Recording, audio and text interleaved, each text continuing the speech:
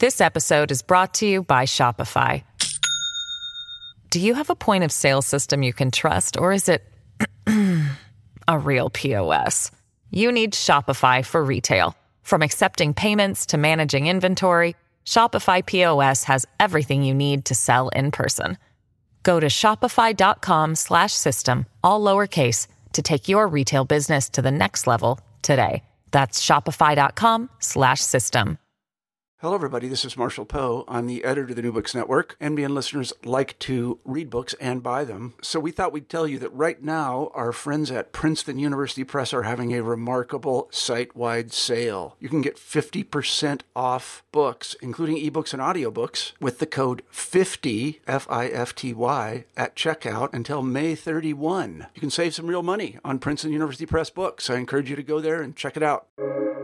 Welcome to the New Books Network. Hello, everyone, and welcome back to New Books in History, a podcast on the New Books Network. I'm Jana Byers, your host, and I am here today with Judith Polman, professor of early modern Dutch history at Leiden University in Leiden in the Netherlands, to talk about her book, Catholic Identity and the Revolt of the Netherlands, 1520 to 1625. This book was first published in 2011 by Oxford University Press, and we are here to talk about it today, that's 10-year anniversary, and on the occasion of its paperback release. Hello, Judith, and welcome to the podcast. Hello. Thank you for having me. Thanks very much for joining me. How are you on this? Is it a blustery day down in Leiden as well? It certainly is. Autumn has started. Yeah, today is our proper Dutch weather, yeah? That's right. All right. So thanks for agreeing to talk to me today. It was a really enjoyable read. And, you know, in some ways, it's so clear how you came to this. It sits right in your interests, right, of the Dutch, the Reformation, kind of the culture of the Reformation writ large, particularly in the Netherlands. But I'm curious exactly, like, kind of what brought you to this? How did you come to write this book? Well, there's a long and a short version of this. I suppose my interest in the world of Catholicism and in responses to religious change is triggered by my own family history, because I'm a child born of a family that was very Catholic when I was born, I suppose. And but my parents' generation lost their faith, like many other Dutch people, in the 60s and 70s. So I was raised in a secular environment that had at the same time very strong memories of a past in which Catholicism had been very important. And when I was listening to my grandmother and so on, reflecting on that history and the history of Catholicism in her life, one of the things that she would tell me is that even though they were very committed believers, she felt they were never taken very seriously by their priests. So that lay people like herself, so not just women, but also lay men. So people, that in Catholicism, you make a division between lay people, that's ordinary people, and priests who have, who are not just religious professionals, but also have a sacrament that turns them into priests. And the idea was that the religious professionals really, they were in charge. And my grandmother's generation felt that they weren't taken that seriously by their priests.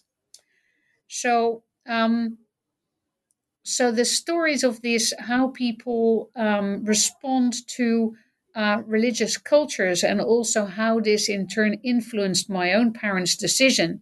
My grandparents stayed with the church, but their children all left the church. Partly, I'm sure, because they felt ignored by religious leadership, even though the Catholic Church went through a big change in the 1960s in Vatican II, a big modernization attempt at the church. And it was an attempt to become modern, but it was also very much a clerical affair. And I suppose the frustration that my family felt had something to do with that process of losing their faith. So now I'm an early modern historian. I'm a historian of the early modern period. So that is from 1500 to, in Europe, that means from 1500 to 1700 or 1800. And I've always worked on change and religious change, especially precisely also because these things interested me as a modern person. But for the 16th century, they're also particularly relevant because that is the moment when the great, the big in Latin Christianity, so not the Greek and Russian Orthodox traditions, but the Western Christian traditions. The 16th century is really the moment where everything changes because there you have the Protestant Reformation that splits Europe across new religious lines, and in some countries even splits families across different lines, and it triggers conflict and war. And I was very intrigued in how I've always been very intrigued by how people responded to that change, why some people wanted to become Protestants and others didn't, why what they said to their mothers, when you've become a Protestant, what do you go and you go home? What do you say to your mum? Um, Especially since all believers at that time were pretty much fundamentalists. So, you either went, you went to hell basically if you didn't. So people had to accommodate that, and I'm quite interested in the sort of human experience of change and how people feel, and how they feel their way through the power relations with priests, with each other, with new developments in their society, that sort of thing. Right. It's interesting here because I see the two kind of very big historiographical issues that we talk about regarding the era of reformations and Catholic Reformation, which we don't call the Counter Reformation anymore, but that this time of turbulence and of European wide as religion is and one's relationship with it is rethought. So, and that's this huge institutional change, right? Like what we're going to see at the Council of Trent, and we're going to have these massive institutional changes that's mirrored, I think, in the 60s, right, with Vatican II. Yes, in some ways it is, yeah. Yeah. And then there's this other story, which is this very personal. How do people practice? How do lay people, how do religious people feel about their interaction with their religion? And you deal with both here. But there's a lot of the personal here. And you start with this story about your grandparents. And I was so when I was looking through to check out what your sources were, I see how you get at kind of both sides of the Reformation. So, and I think our listeners will find that very interesting. What are you consulting here? What are you using to write this history? Yes. So, well, the history of Catholicism is traditionally very much written through the archives of the church itself. And that also means you always get that very institutional and professional voice, right? Because the people who built the archives are also the priests and the religious houses and so on. They're the ones in charge. Mm-hmm. So what I had in the earlier part of my career, I'd worked on Protestantism.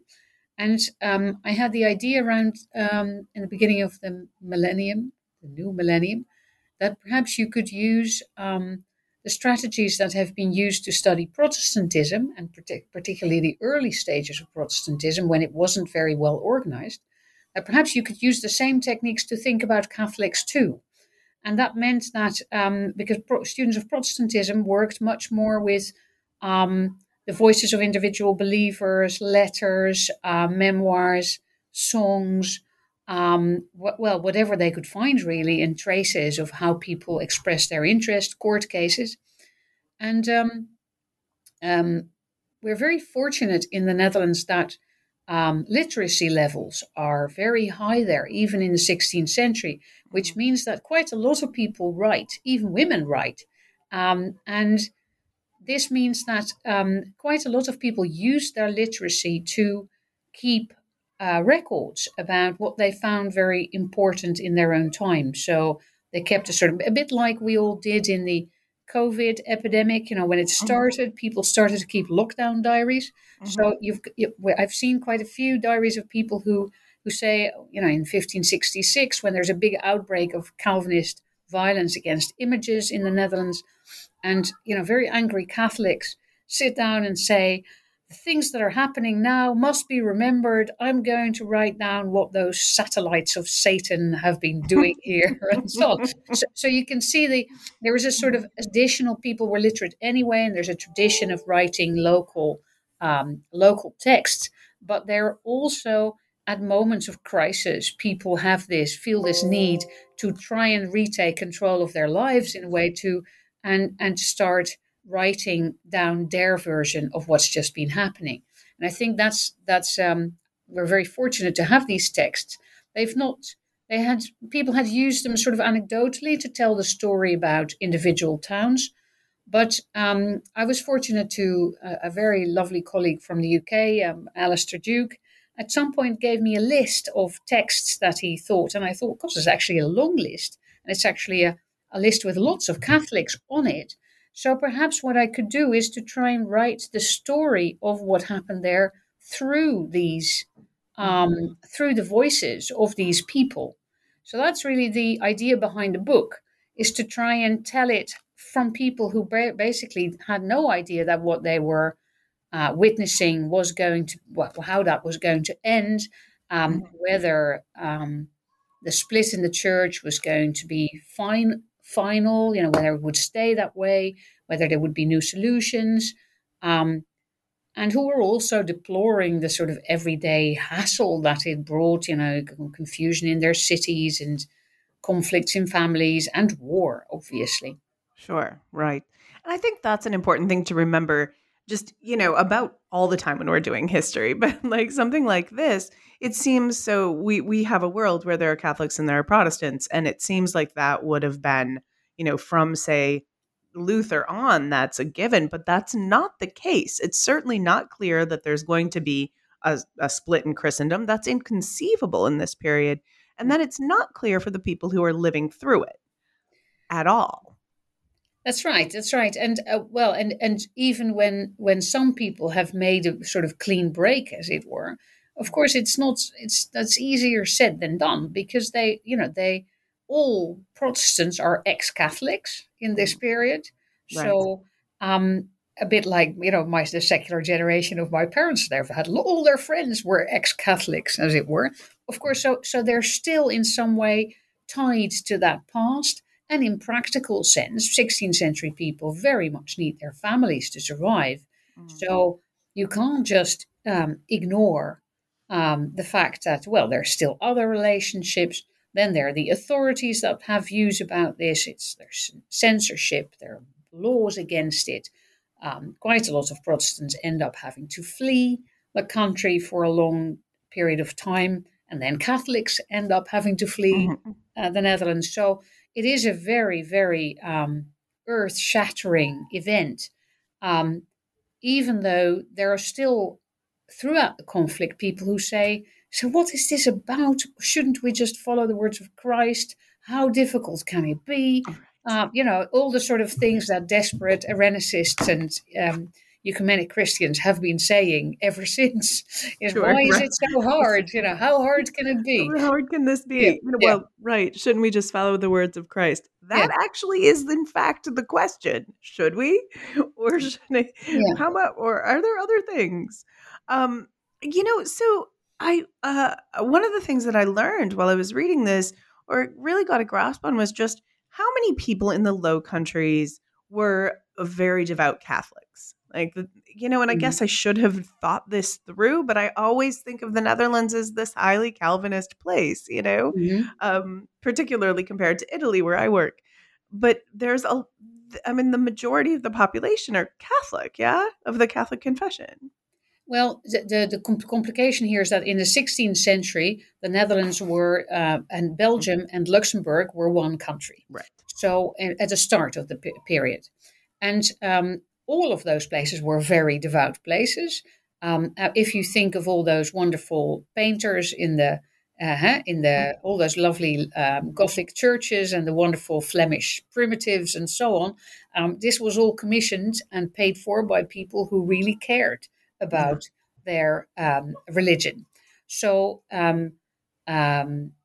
and even there's been a phase when people thought, these people aren't taking it so seriously. But I think we've changed, we've changed views on this generally, I suppose, that that was a sort of story that the Catholic Church itself also wanted to tell, because they needed to explain, after all, how the Protestant Reformation had been possible. Mm-hmm. So Catholic history too has this, for a long time, has this story. Oh, we weren't taking care of this church properly, and corruption and so on, and we lost people, and then we cleaned up our act in the Council of Trent, and then everything got back better. And unfortunately, we still have some lost souls to regain, as it were.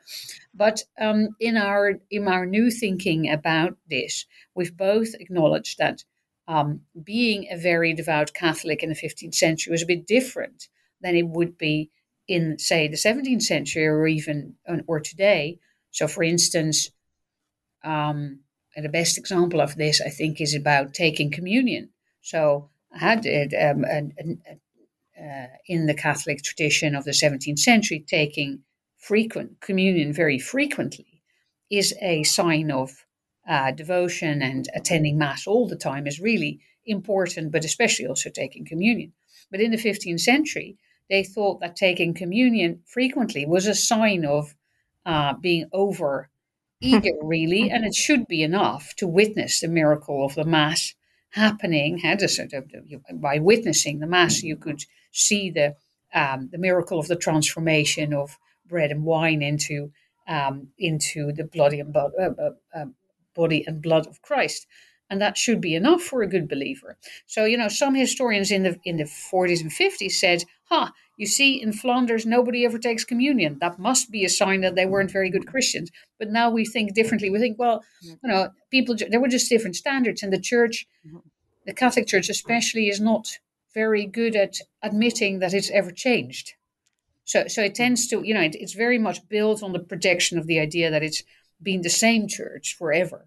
And that is clearly not the case. I mean, it's developed over time. So that's confused generations of Catholic historians as well. Since the 90s, we've started to think differently about these things. And that also helps us appreciate that Catholics in the Netherlands were really very good Catholics before the Reformation. But of course, that begs the question, so what went wrong? So what happens? What happened? Why did they then abandon their faith? Or why did a sizable group of people abandon their faith? And also, why did the rest of the population do very little to stop Protestantism when it was happening? Those were my next two questions, right in order. So you are doing a great job of interviewing yourself. Please explain these things to me. You are prescient. So what's next? What?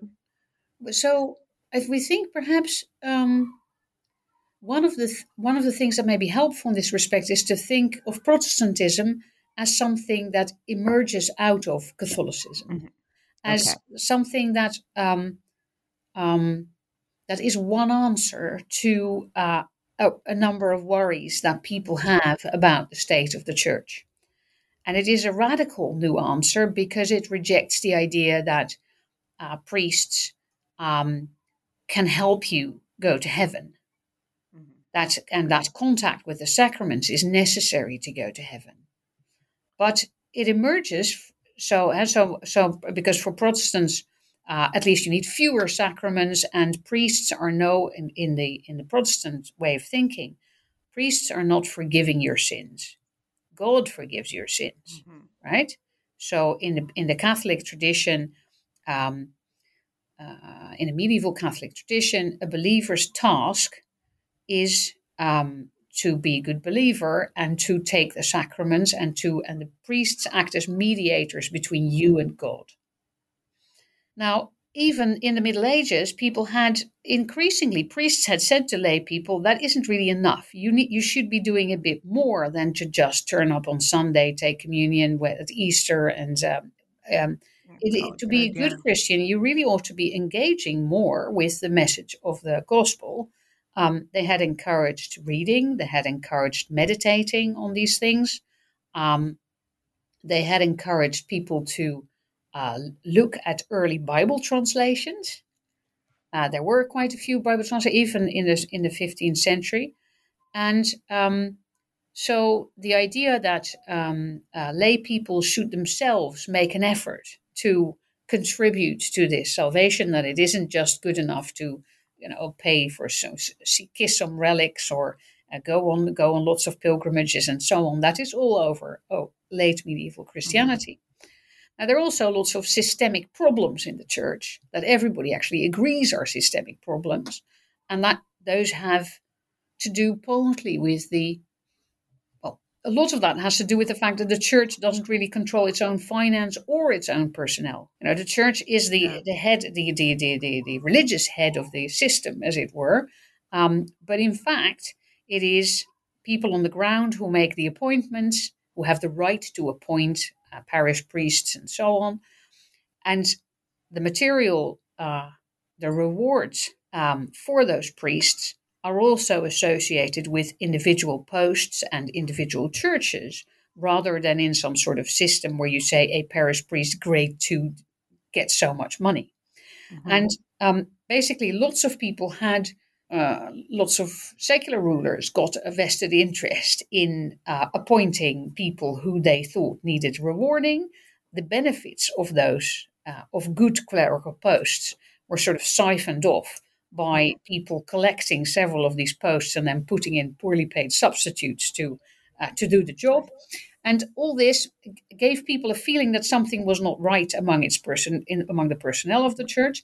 And in some ways, as lay people got better at taking charge of their own piety, and more priests seemed less capable of actually doing the job, for instance, by being a poorly educated substitute, the sense of the sort of self-evident hierarchy between priests and lay people started to shift. Sure, right. And that barrier kind of breaks down. And that Luther is the one who draws the most radical consequence of that and says, well, actually, priests are not really that different from other people. They're certainly not better people. The church knew that this could be the case. Right. And in fact, we should all, as Christians, prostrate ourselves before the Almighty, and that's including priests. And all we can do is listen to God's word, and that should be what gets us into heaven. So the role of priests changes. They should be teachers rather than mediators. This episode is brought to you by Shopify. Do you have a point of sale system you can trust, or is it a real POS? You need Shopify for retail. From accepting payments to managing inventory, Shopify POS has everything you need to sell in person. Go to shopify.com/system, all lowercase, to take your retail business to the next level today. That's shopify.com/system. So as we see a reforming, we see that there are problems with the church doctrinally and in practice. And so there's the reforming urge that everyone is seeing. And in some ways that happens by the lay people behaving better. In some places that's by questioning the church. Yeah. So then when some of the population is like, hey, this Luther guy, we should check that out, that's not necessarily discernible from, I should spend more time. I should also be more attentive. I should read my Bible. Is that kind of what's going on here? No, but I think the sort of people who are used to doing their own Bible reading and thinking that they should be doing more are sensitive to the sorts of messages that Luther is sending. Okay. And that's true for both priests and lay people. So some priests think, perhaps I should think differently about my role. Lay people start reading and start talking to each other about these things. And that means that there is especially among the literate classes in the cities, there is a sort of group of people who say, we're always talking about how to make the church better. Perhaps this is a way to make the church better. Oh, right. So for initially, I think lots of people like Luther himself don't necessarily see that this is going to go into a headlong break with the church, or they think there must be a compromise or whatever.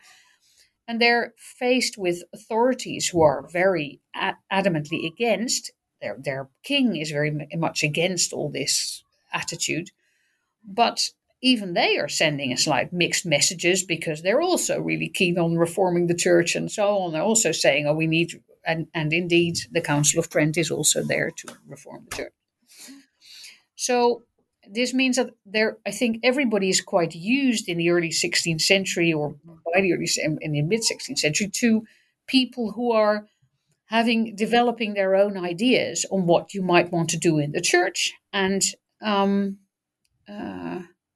you can also see that anybody, as a sort of tradition in the Catholic Church, that if you want to raise awareness, or you want to say we should do things differently, people tend to set up a new religious order or a new religious movement, which then capitalizes and promotes itself by saying, everybody else is doing really badly here, but we are the ones who are going to, do the preaching or doing it better and so on. Right, so that sort of doom and gloom rhetoric, as it were, is all over the place, including among Catholics. Sure. The radical new ideas, how radical they are, becomes apparent only gradually.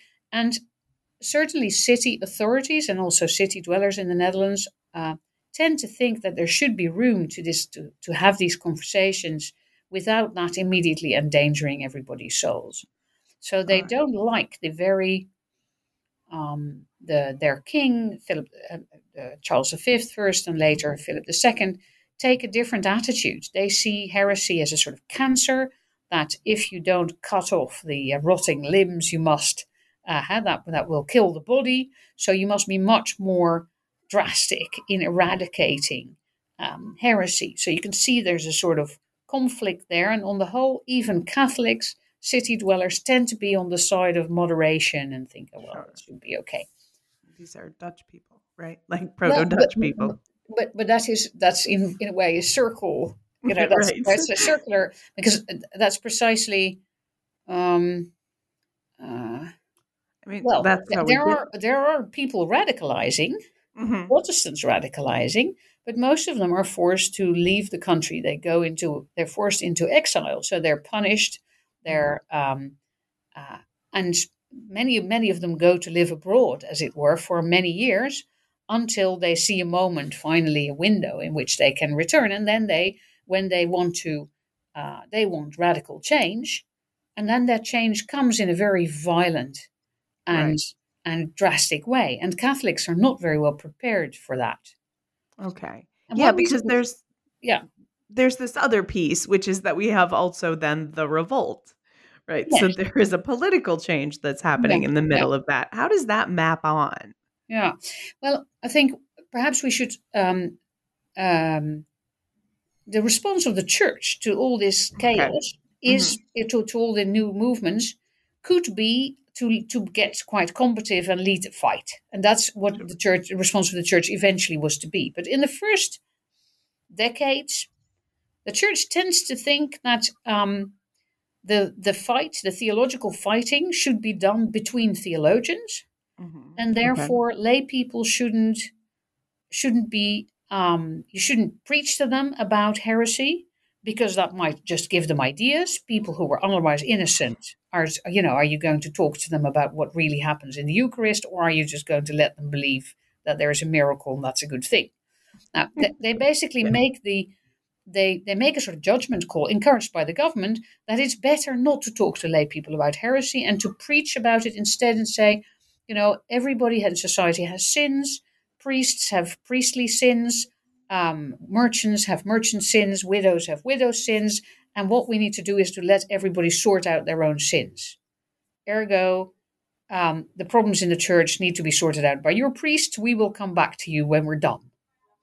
Now, this is very confusing for Catholics, because in their everyday lives, they increasingly meet people who say to them, you're still doing that relic stuff. I've read a book that says that that's all rubbish. But there are no Catholic priests who advise you on what to reply to people who say this to you. They say, oh, well, you go away and deal with your widow sins, right? So there is a sense, in a way, in which clerical leadership in this, as Protestantism is slowly spreading under the population, Protestant ideas are spreading. There isn't a very clear answer given by the church, and there certainly isn't any clerical leadership in opposing, in giving, and basically mobilizing lay people to do anything about it. So they say, leave it to the professionals, we'll do it. Now that all goes terribly wrong in 1566 when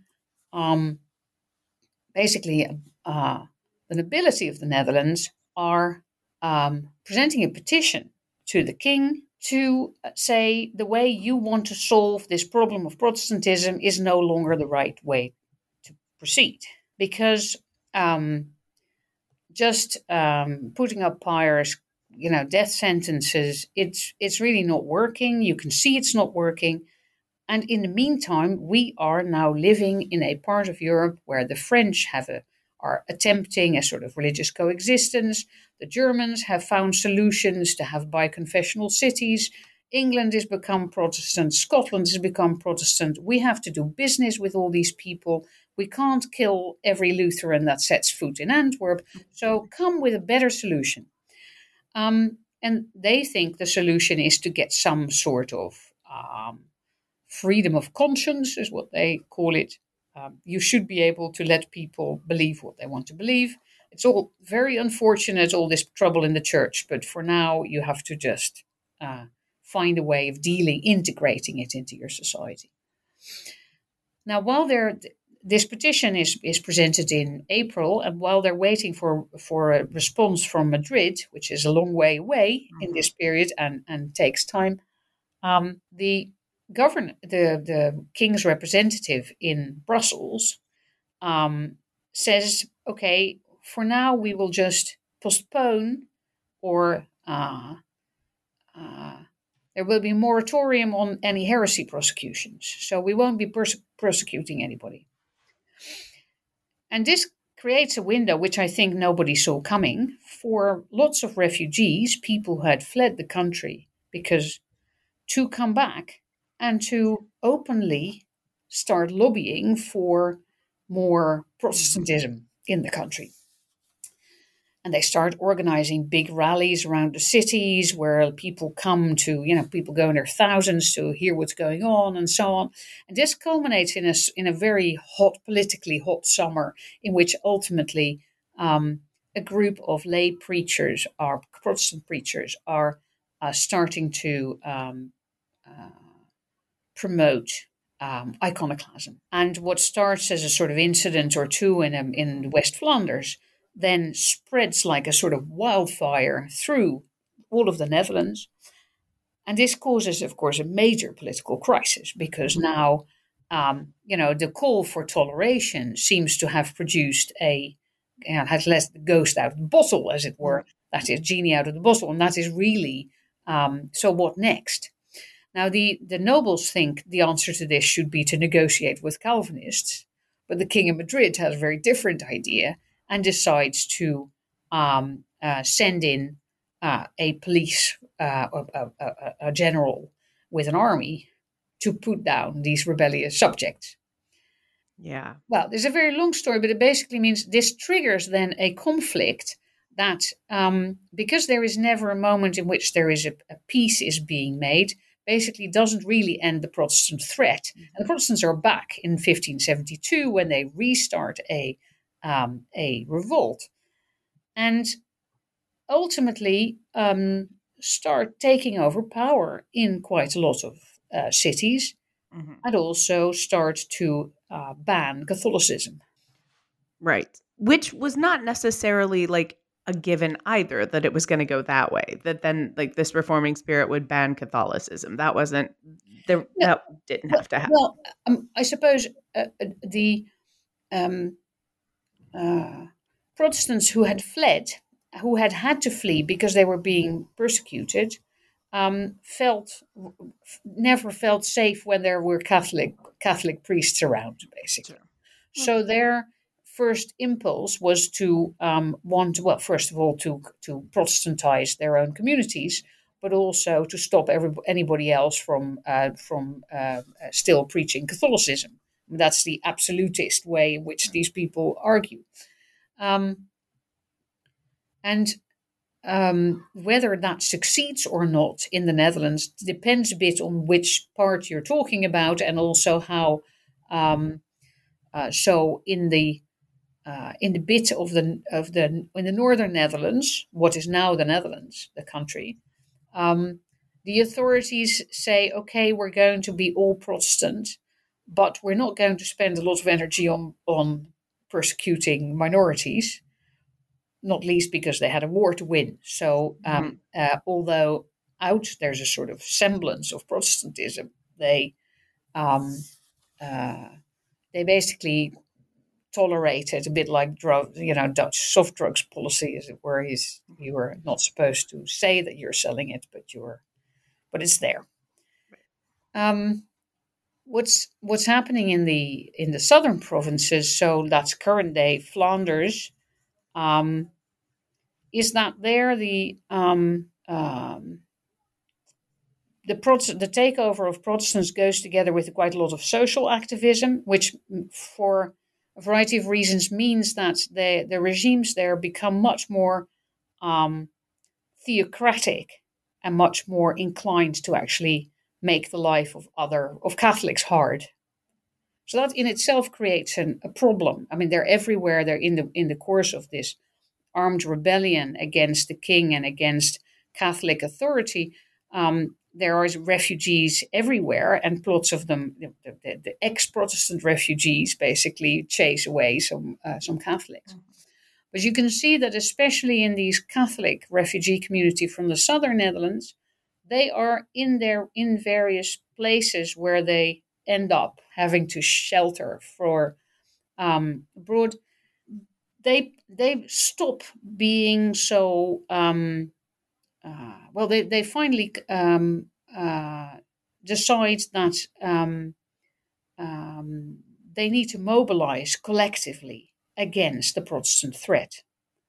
And you can see that they start doing that under the leadership of new religious groups in the Catholic Church, like the Jesuits. And the Jesuits had initially also felt that lay people shouldn't intervene. But in the course of the revolt, you see that they actually think what we need to do is to train lay people to start doing some of the work for us.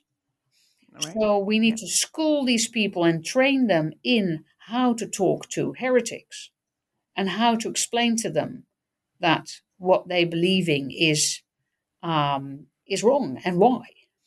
And this, you can see that this also finally gives Catholics something to do in this conflict that they're living through. So that, by now we're living in the late 1570s. Mm-hmm. They have now for 15 years been in a position where, from a situation where they thought, well, perhaps we should tolerate Protestants because that's better for business, and why be so difficult to them? They've suddenly become the sort of underlying party, as it were, in a society that is rapidly, where Protestants are taking over control. But they've been struggling to find answers for this. And you can see that in this, under pressure of this radicalism, they are beginning to find solutions of their own. So, for instance, people in Brussels, which for some time is a Calvinist republic, it's difficult to imagine that now, but it was.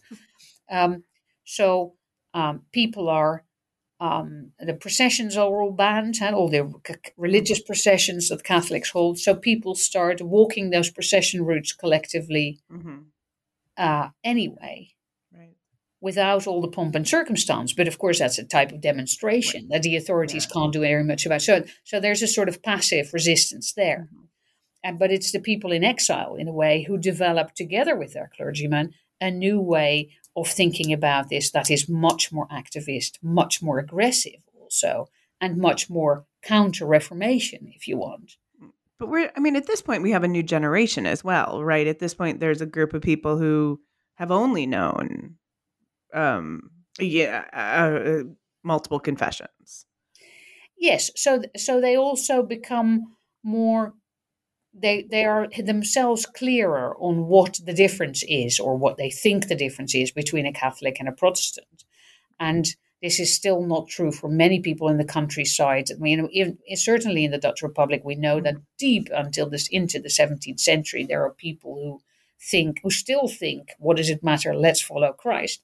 But you can see that especially through the mix with war and violence and power struggle, more people have felt that they need to take sides and that they want to take sides. Yeah. Okay. I mean, so how do we get to a tolerant Dutch republic that is, and and how do we have the revolt in the Netherlands? How is that sewn up, and how do we kind of how do we get to where we are now? Well, the Dutch, basically this revolt ends up creating two states. One of them is the current day Netherlands, and the other is Belgium and Luxembourg. The Netherlands, the rebels in the Netherlands have not had time to convert everybody by the time they try and form an independent political community. So they're always assuming it's going to take more time they don't have the ministers, they don't have the staff, if you want, to actually make this happen immediately. And they're also having a war to win, and they need people to stay on message for that war. And therefore, they decide not to be too pushy when it comes to actually imposing Protestantism. So what they do is they make the Protestants, the Reformed Protestantism, the most favored religion. That is to say, all the church buildings go to them or can be used by them. They will pay for the ministers. They will pay for theological training. They will listen to the advice of Reformed ministers, and only in 1618 do all politicians also have to be favorable to the Reformed religion. All others are officially not allowed to worship, but they do get freedom of conscience. And this is partly a legacy of the world of persecution that they had left behind. So the people, the Dutch Revolt was born out of the rejection of persecution and death penalties and so on as the best way to deal with the troubles of Christendom. And this is about the one ideological commitment that they retained, is that they didn't want a system in which people would go and knock on people's doors to see if they hadn't got a statue of the Virgin hidden somewhere. So they wanted they said, okay, no more pyres, no more religious trials. We're not going to try anybody for their religious beliefs. That basically meant that that what people did at home basically was not the affair of anybody in the state. And so as long as you can do that, it's possible for dissidents to regroup and to at least have religious meetings at home. And increasingly, they were also, harboring priests, paying them, and so on. And it's the places where there are enough Catholics to pay for that, because of course there's suddenly no money whatsoever, that these communities can survive and can even thrive. The rest of the population has to, people. Generally, we think that by 1620, so that's about 50 years after this revolt starts, about only 20% of the population was a card-carrying Reformed Protestant. So about 20% are card-carrying Catholics, 10% Lutherans, Mennonites, that sort of thing.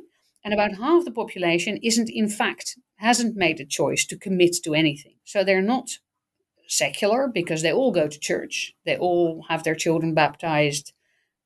They think of themselves as Christians. But they've basically, their conclusion out of all this has been, surely it's up between the Christian and his God have together got to sort this out. So it's quite interesting, because it's about the only place in Europe where this happens, right? where there is an option not to be anything. So that's quite new.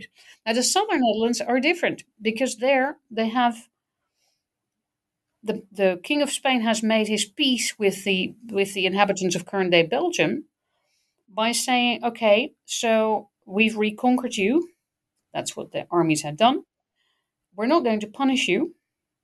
So no more pyres here either. But anybody who wants to be a Protestant has to leave. You get 6 months to pay your stuff, to sell your stuff, and you go elsewhere. Anybody who doesn't want to do it, by default, we assume will be a Catholic. So they didn't set up an enormous administration to try and work, to try and force, oaths or anything like that out of people.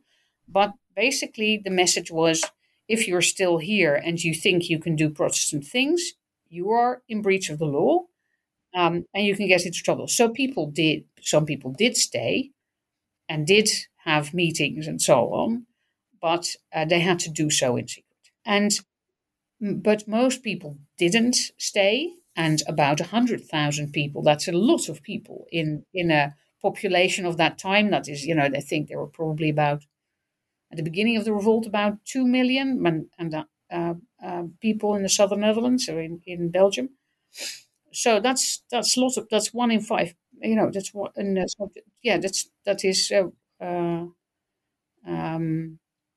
a lot of people. 100,000 people is a lot of people. Yeah, that's a lot of people, and especially if we think about them being like in urban centers, right? These are the people who are moving, right? So these urban centers really are, they also feel it, and lots of these people ended up being in the northern Netherlands, and actually being there also the most committed Reformed Protestants in the northern provinces. Now, what happens in the southern Netherlands is that something quite funny happens, and that was one of the things that I want to explain in the book, is how it's possible that after this reconquest of the south, the southern Netherlands then suddenly become the most Orthodox Catholic place on the planet, more or less. Which is saying a thing in this period. But it really is, they are really going for it. And I think that's not just that the Protestants have left, because after all, before 1566, Catholics were very critical Catholics. It's also not that the state is suddenly so much more effective, or indeed that the church has so much more control, because the Counter-Reformation church still doesn't control its personnel or its money. Just as in the Middle Ages, they have better ideas about what they want from them, but it's not as if they can suddenly make that all happen. There's a wonderful book by Craig Harleen called A Bishop's Tale, which is based on the diaries of the Archbishop of Mechelen. And the poor you don't want to be an archbishop it's a very hard life. The amount of opposition, and almost all of it is clerical and internal. So reforming the church is really hard. But what I think really matters here is that the Catholics who got fed up with Calvinist rule and returning Catholic refugees are actually empowered both by the church and the state to take charge and to redefine what Belgium, what the future Belgium, it's not called Belgium yet at that stage, what those lands have to be. And then you see a sort of it's refugee families who build the most, who invest in these fantastic churches in Antwerp and Brussels and so on, build commission altarpieces, build chapels, all that exuberance, all those Rubenses, as it were, they're paid for by that generation that has sort of knows what it doesn't want. Okay. And then at this point we have two separate areas with two separate religions. That's right. That's right. That's our kind of, that is going to lead us to the modern state of affairs. Yes, I think so. Yeah. That's right. And because they're at war with each other, they also come to define themselves very much against the others, of course. So there is a sense in which, the fact that the war between the kings of Spain and the Dutch Republic continue up to 1648 also makes it very relevant, as it were, to remind people what they are fighting for and against. And there are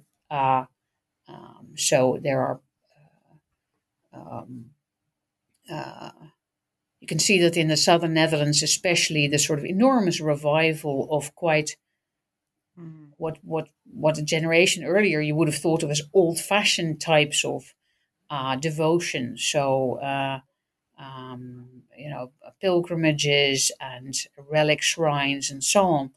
They become incredibly popular again, partly because also the new rulers of those areas say, well, this is the way to win the war. What we need to do, this war is caused by the fact that we weren't Christian enough and we were failing. And it's only by showing our devotion and our devotion to the Virgin and so on that will ever win this war. So it becomes a very political thing to be a devout Catholic, as it were. Yeah, right. And it becomes a very religious thing to be a devoutly separatist government, right? Yes. So you can say in a way they have a and in what's now the Netherlands, you can see that because there are so many religious groups, they never managed to create a sort of convincing story, a religious story about themselves. Mm-hmm. So instead, they focus on developing a story about, the Netherlands as a freedom-loving story, that a country that was full of the victims of Spanish tyranny. Yes. So that's a secular, a very almost nationalist story, like we know of the 19th century, many countries in the 19th century. Whereas in the southern Netherlands, where they have a much easier time, they just fall back on a sort of this, our love for this dynasty has forever, been there, and together we've always been committed to the Virgin. Right. Indeed. All right. Yes. Always committed to the Virgin is a very important part of the exactly. There we go.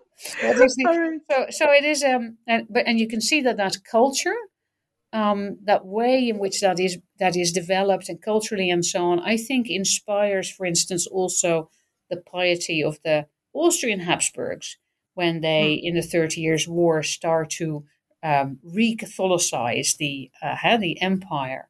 They take a leaf out of the book of their cousins in Brussels on how to actually make that happen.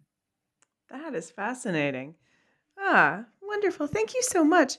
Judith, I've taken up quite a bit of your time, and I know you've got even more to do this afternoon, so thank you for spending some time with me. Congratulations on the paperback copy of this book. Thank you very much. And it's been a while since you wrote it, so thanks for taking some time to talk to me about it. But it's an important book, and I want it to be available to our listeners. So thanks very much. Well, thank you for talking to me. All right. You have a lovely day. And you.